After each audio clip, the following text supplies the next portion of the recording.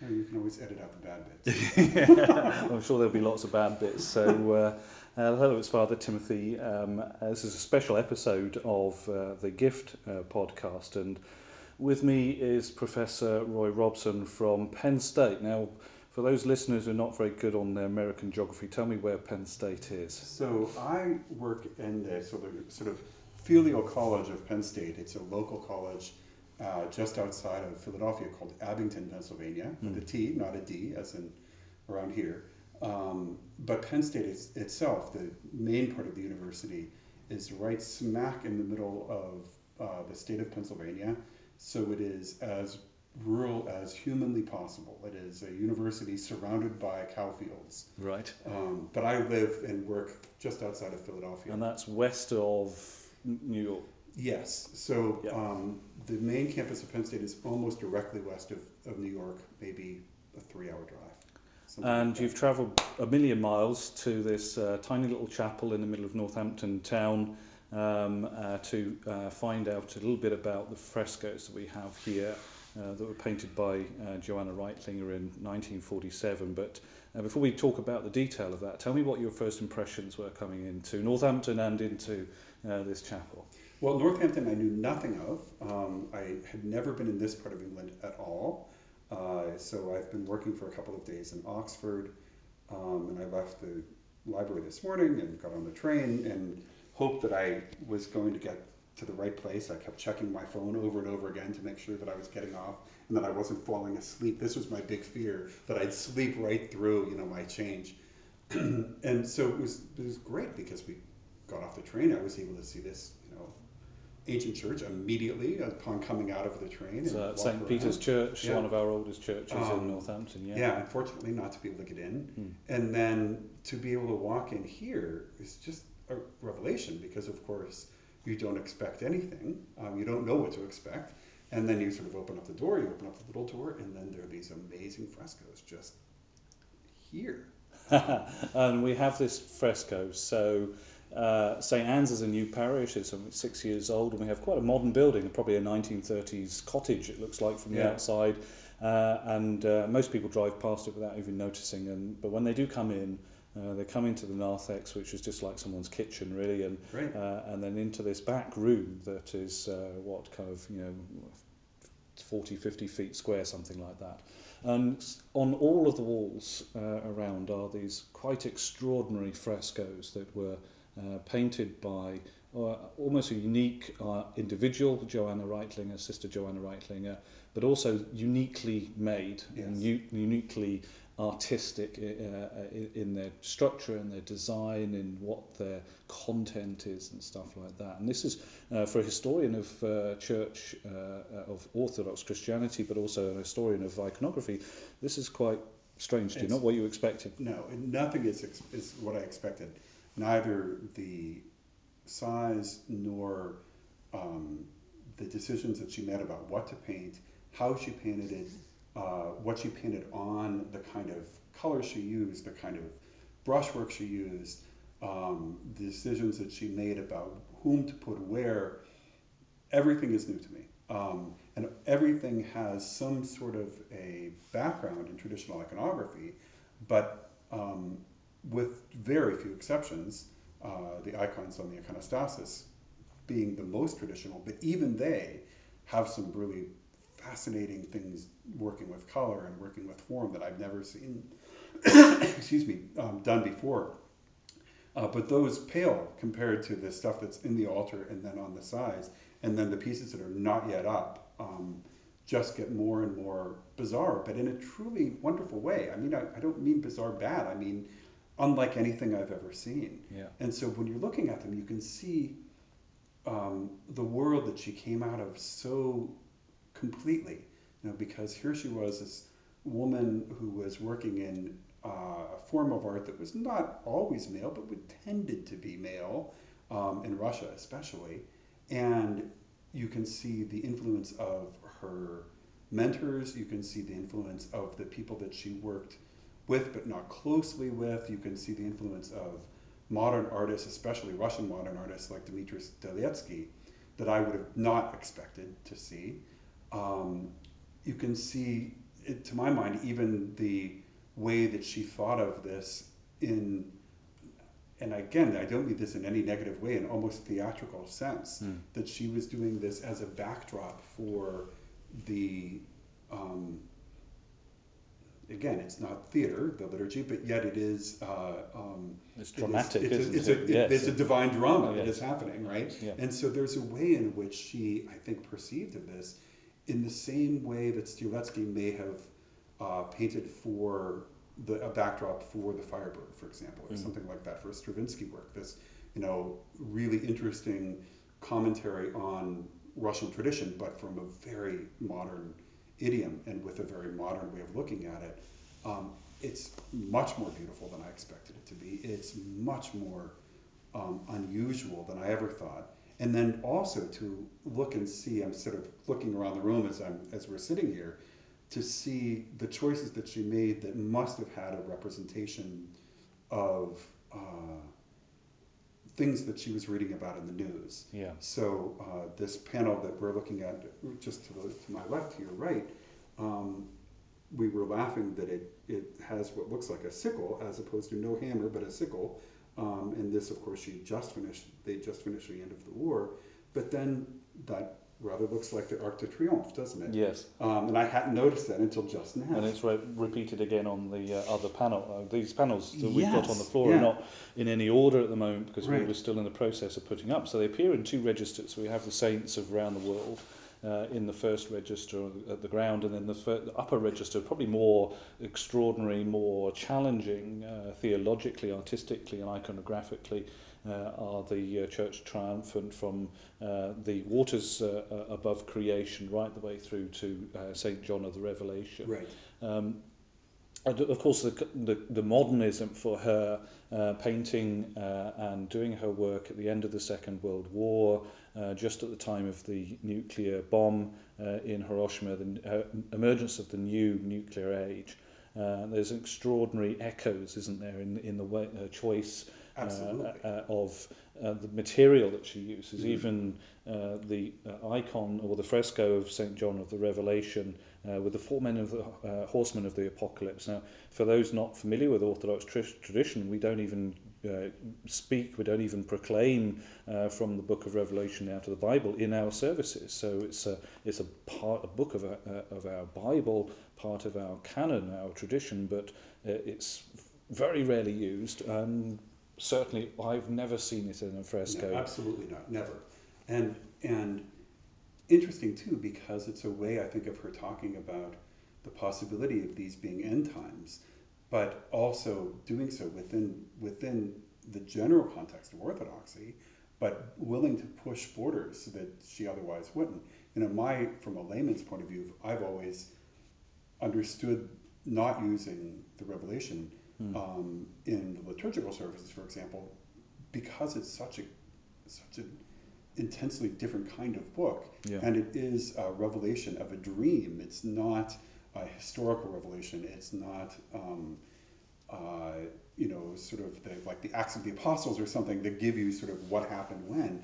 Rather, it's this intensely personal yet universal dream of what does the end of the world look like? What does it mean when Christ comes back in glory?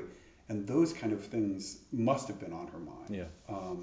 And I've always liked the fact that actually we didn't use it in the liturgy because it's a little bit too bizarre in some ways for my taste. I as a historian, I like good prayers that have a nice, good historical antecedent to it, and I start to get a little weirded out when you start having a lot of horsemen and seals and things like that. And they're not, they're horsemen with armor on, right? And the colors are dark and browns and reds and stuff like that. And we've in St. Anne's we've tried to represent this set of frescoes. They're all on bits of tea chest, and they're all made with what might be traditional ground paint work, but possibly mixes of acrylics and other materials. Yeah, she certainly works up these, on some of these you see working up of layering, not in the traditional sense of iconography, but much more in the Western sense of oil painting, where you have this tactile, almost three-dimensional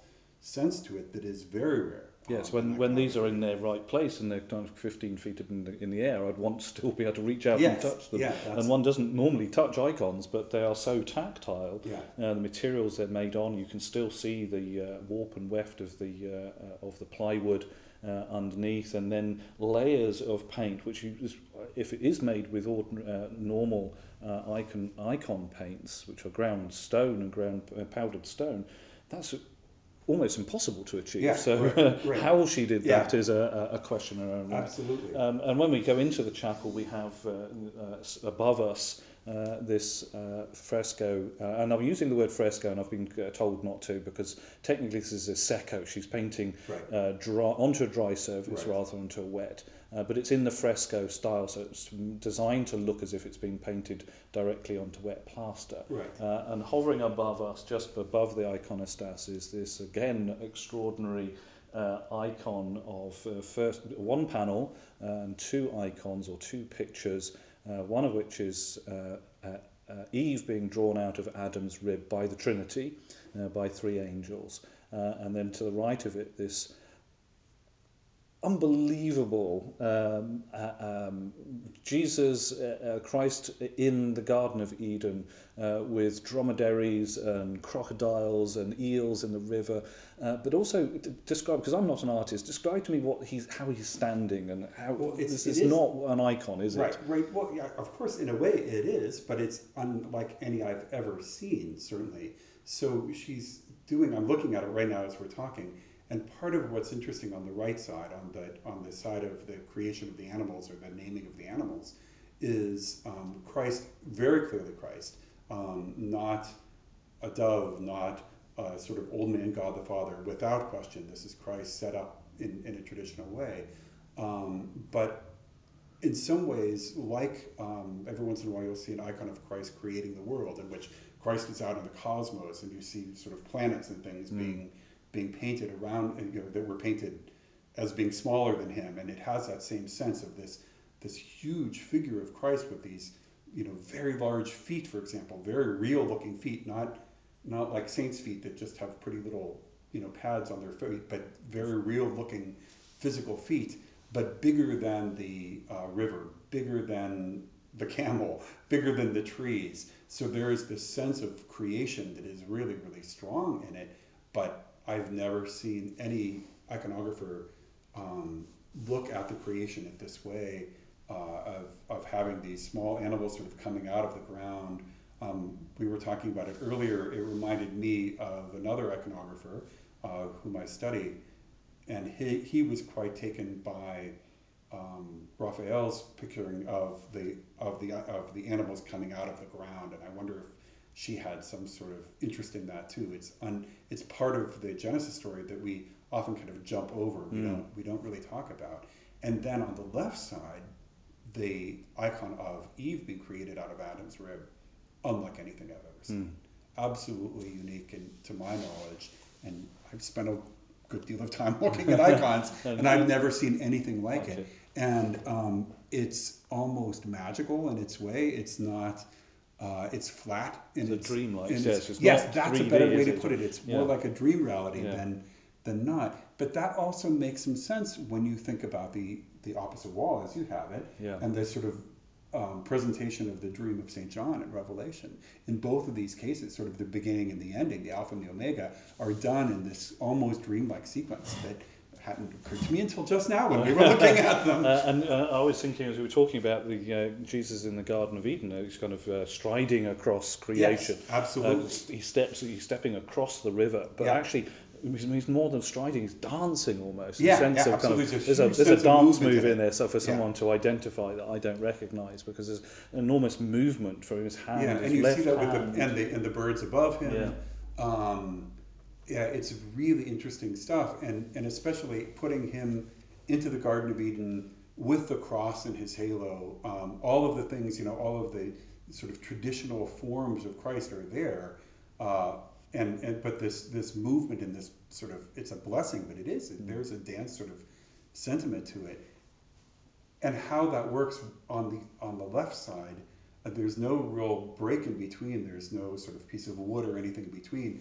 both, you would expect them to be two panels. They're not. They're one panel. Yeah. But there's also no real transition. They just sort of are sitting side by side. In this very fascinating way. So we're getting really excited about how extraordinary, how different these icons are. I'm sure there's some listeners thinking, gosh, this is a bit worrying in terms of iconography and church decoration, and the experimentation, the innovation are two words that are not necessarily comfortable within the Orthodox world. So how does this connect? Because we're talking about an extraordinary iconographer who's not on her own, and Joanna Reitlinger, in this Paris milieu at the end of the Second World War. Extraordinary theologians like Sergei Bulgakov around her, other iconographers like Krug influencing her, but she's also very slightly connecting to the Russian tradition, because of course we're also talking about the height of the Soviet emergence of the Soviet state here. So iconography, icons were almost totally unknown, black and white photographs in the West, and Joanna Reitlinger visits an exhibition of the Soviet state in Paris and sees these traditional icons from the Russian, by tradition, maybe 19th century icons, not necessarily. I think that tradition. I think that show they brought some Rubiolfi out. I think they brought out some 15th and 16th century stuff too. Yeah. So she could have seen some of that tradition. Without question. Yeah. But how does she then connect to the people that you've been exploring and researching, that kind of wider connection to the USA and to other parts of kind of Western world emerging after the Second World War? Yeah, I wish that I knew more, and I'm not yet sure. Part of what she's doing is completely within the Russian tradition. So, for example, I'm looking now at a set of icons of the Russian saints, and it's a set of icons or a set of saints together that I would have not expected to see together. But that's within the tradition, that when you're painting for a certain time, a certain place, you fit the saints that make sense, that are telling the story you want to tell. So within that sense, it's completely within the canon to do that. It's not strange at all. And some of her choices are very interesting. Of course, there's Vladimir, the baptism of Rus, but then right next to him, sort of coming from old to new, is Saint Philip, who is a character, a saint that I've studied quite a bit over the years. He was an interesting man because he was brought from the island monastery of Solovki, to Moscow by Ivan Grozny, Ivan the Terrible, and was best known for standing up to him and sort of speaking truth to power, for which he was killed. He was murdered by one of Ivan Grozny's henchmen. And so that decision to put St. Philip there, who is known but not one of the most famous Russian saints. Not a representative of the Russian tradition. Right. The St. Sergius and St. Albans fellowship, the Anglican or Orthodox fellowship, established in the 1920s, that owned these frescoes, clearly commissioned them, and there must have been some sort of decision about who's here and who's not. You can't paint every saint, so they are representing saints of Russia, saints of Great Britain, saints of Western Europe and of the Mid and Far East. But someone's got to make a choice about who's there and who's not. He's an unusual one to put in here. And so you wonder, for example, is this her or their decision? Remember that the Russian Orthodox Church has just gone through this rapprochement, starting in 43, 44 with Stalin. Stalin was still alive when she was painting these icons. And so is this her way of reminding us that the Russian Church should be speaking truth to power, rather than becoming a little too close to Soviet power? I don't know, but it's an interesting observation, and unusual that she would have picked that particular saint. I don't know how else to interpret that saint being here. It's very unusual in that sense.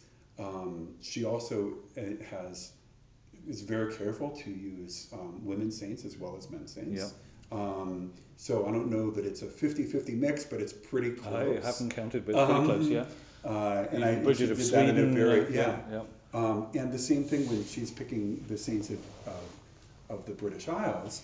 That's fascinating too. Why she did, whom she did, and who she left out. Who she for example, is Patrick is there, Yeah. um, and Columbine is right, or Columba is there, Columba of Iona, yeah. and Saint, and I can never say her name correctly. Fried's Wide, which I guess because the fellowship was based was in Oxford. So that makes Yeah, perfect yeah. sense too.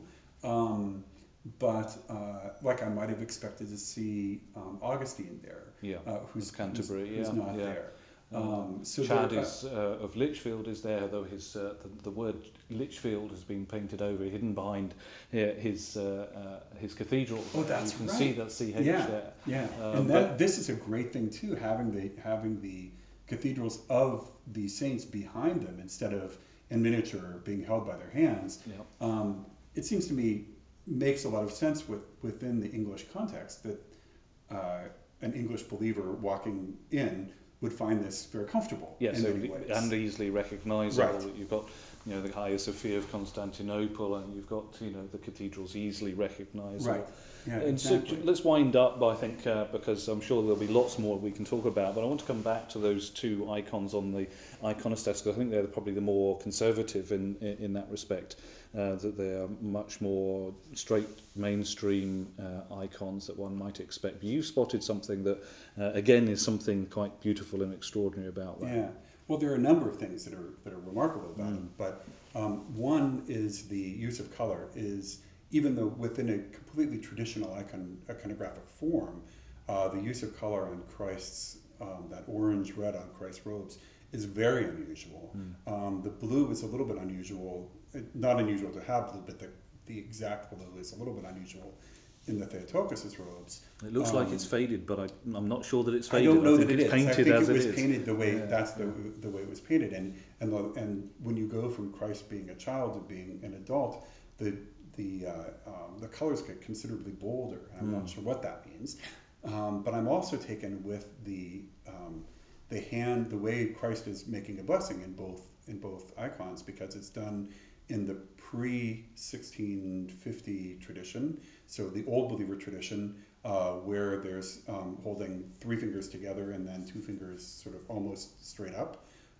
That's not the Greek blessing, but it's the blessing that was made in the pre-1650 Russian Church, both by the believers and by the priests. So there's no difference in how a believer or a priest would bless himself or bless the So it's congregation. a lay blessing as well as potentially a priestly blessing. Absolutely, or an Episcopal blessing. And, they would have held their hands exactly the same way.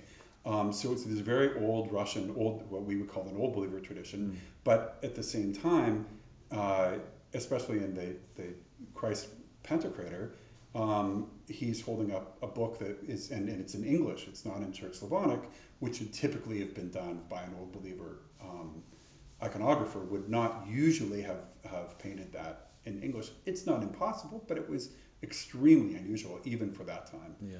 So you have, again, these subtle changes that she's doing, reminders in many ways of tradition, but also subtle additions or subtle changes that were done for her audience, and she understood that this would help them in a way, in a spiritual way, that maybe having something in Greek or Slavonic or Arabic or something would not have done. So it's a gift in a way, isn't it, to the believers that she knew were going to be seeing these things. So on the one hand, she's bringing them in with things that are quite traditional, but on the other hand, playing with those traditions. But you can also, I think, see it the other way too, in that if you were coming into this church and didn't know the Russian tradition, but did know who some of the great 20th century painters were, you could come in and say, oh, that's like a Chagall. Yes, I can see the influence of Chagall. We've had people come in and go, oh yes, that looks. I have no idea what it says or what it's doing, but it looks like a Chagall painting. So isn't she's inviting two different groups of people to come to the table in that way, isn't she? Because she's inviting people who would know the tradition very well, and then helping them to expand their boundaries a little bit. And then she's also inviting people who are completely outside the tradition and much more at home with modernism, and then inviting them to expand their boundaries a little bit, but through the vehicle of tradition. So it's really a lovely idea, isn't it? That's an absolute gift. And Professor Roy Robson, thank you so much. It's such a joy to see you. I'm sure, I really hope that we get the opportunity to do a lot more Oh my talking gosh, about this is this so much fun. Yeah. and a lot more research. So thank you so much. Thank you.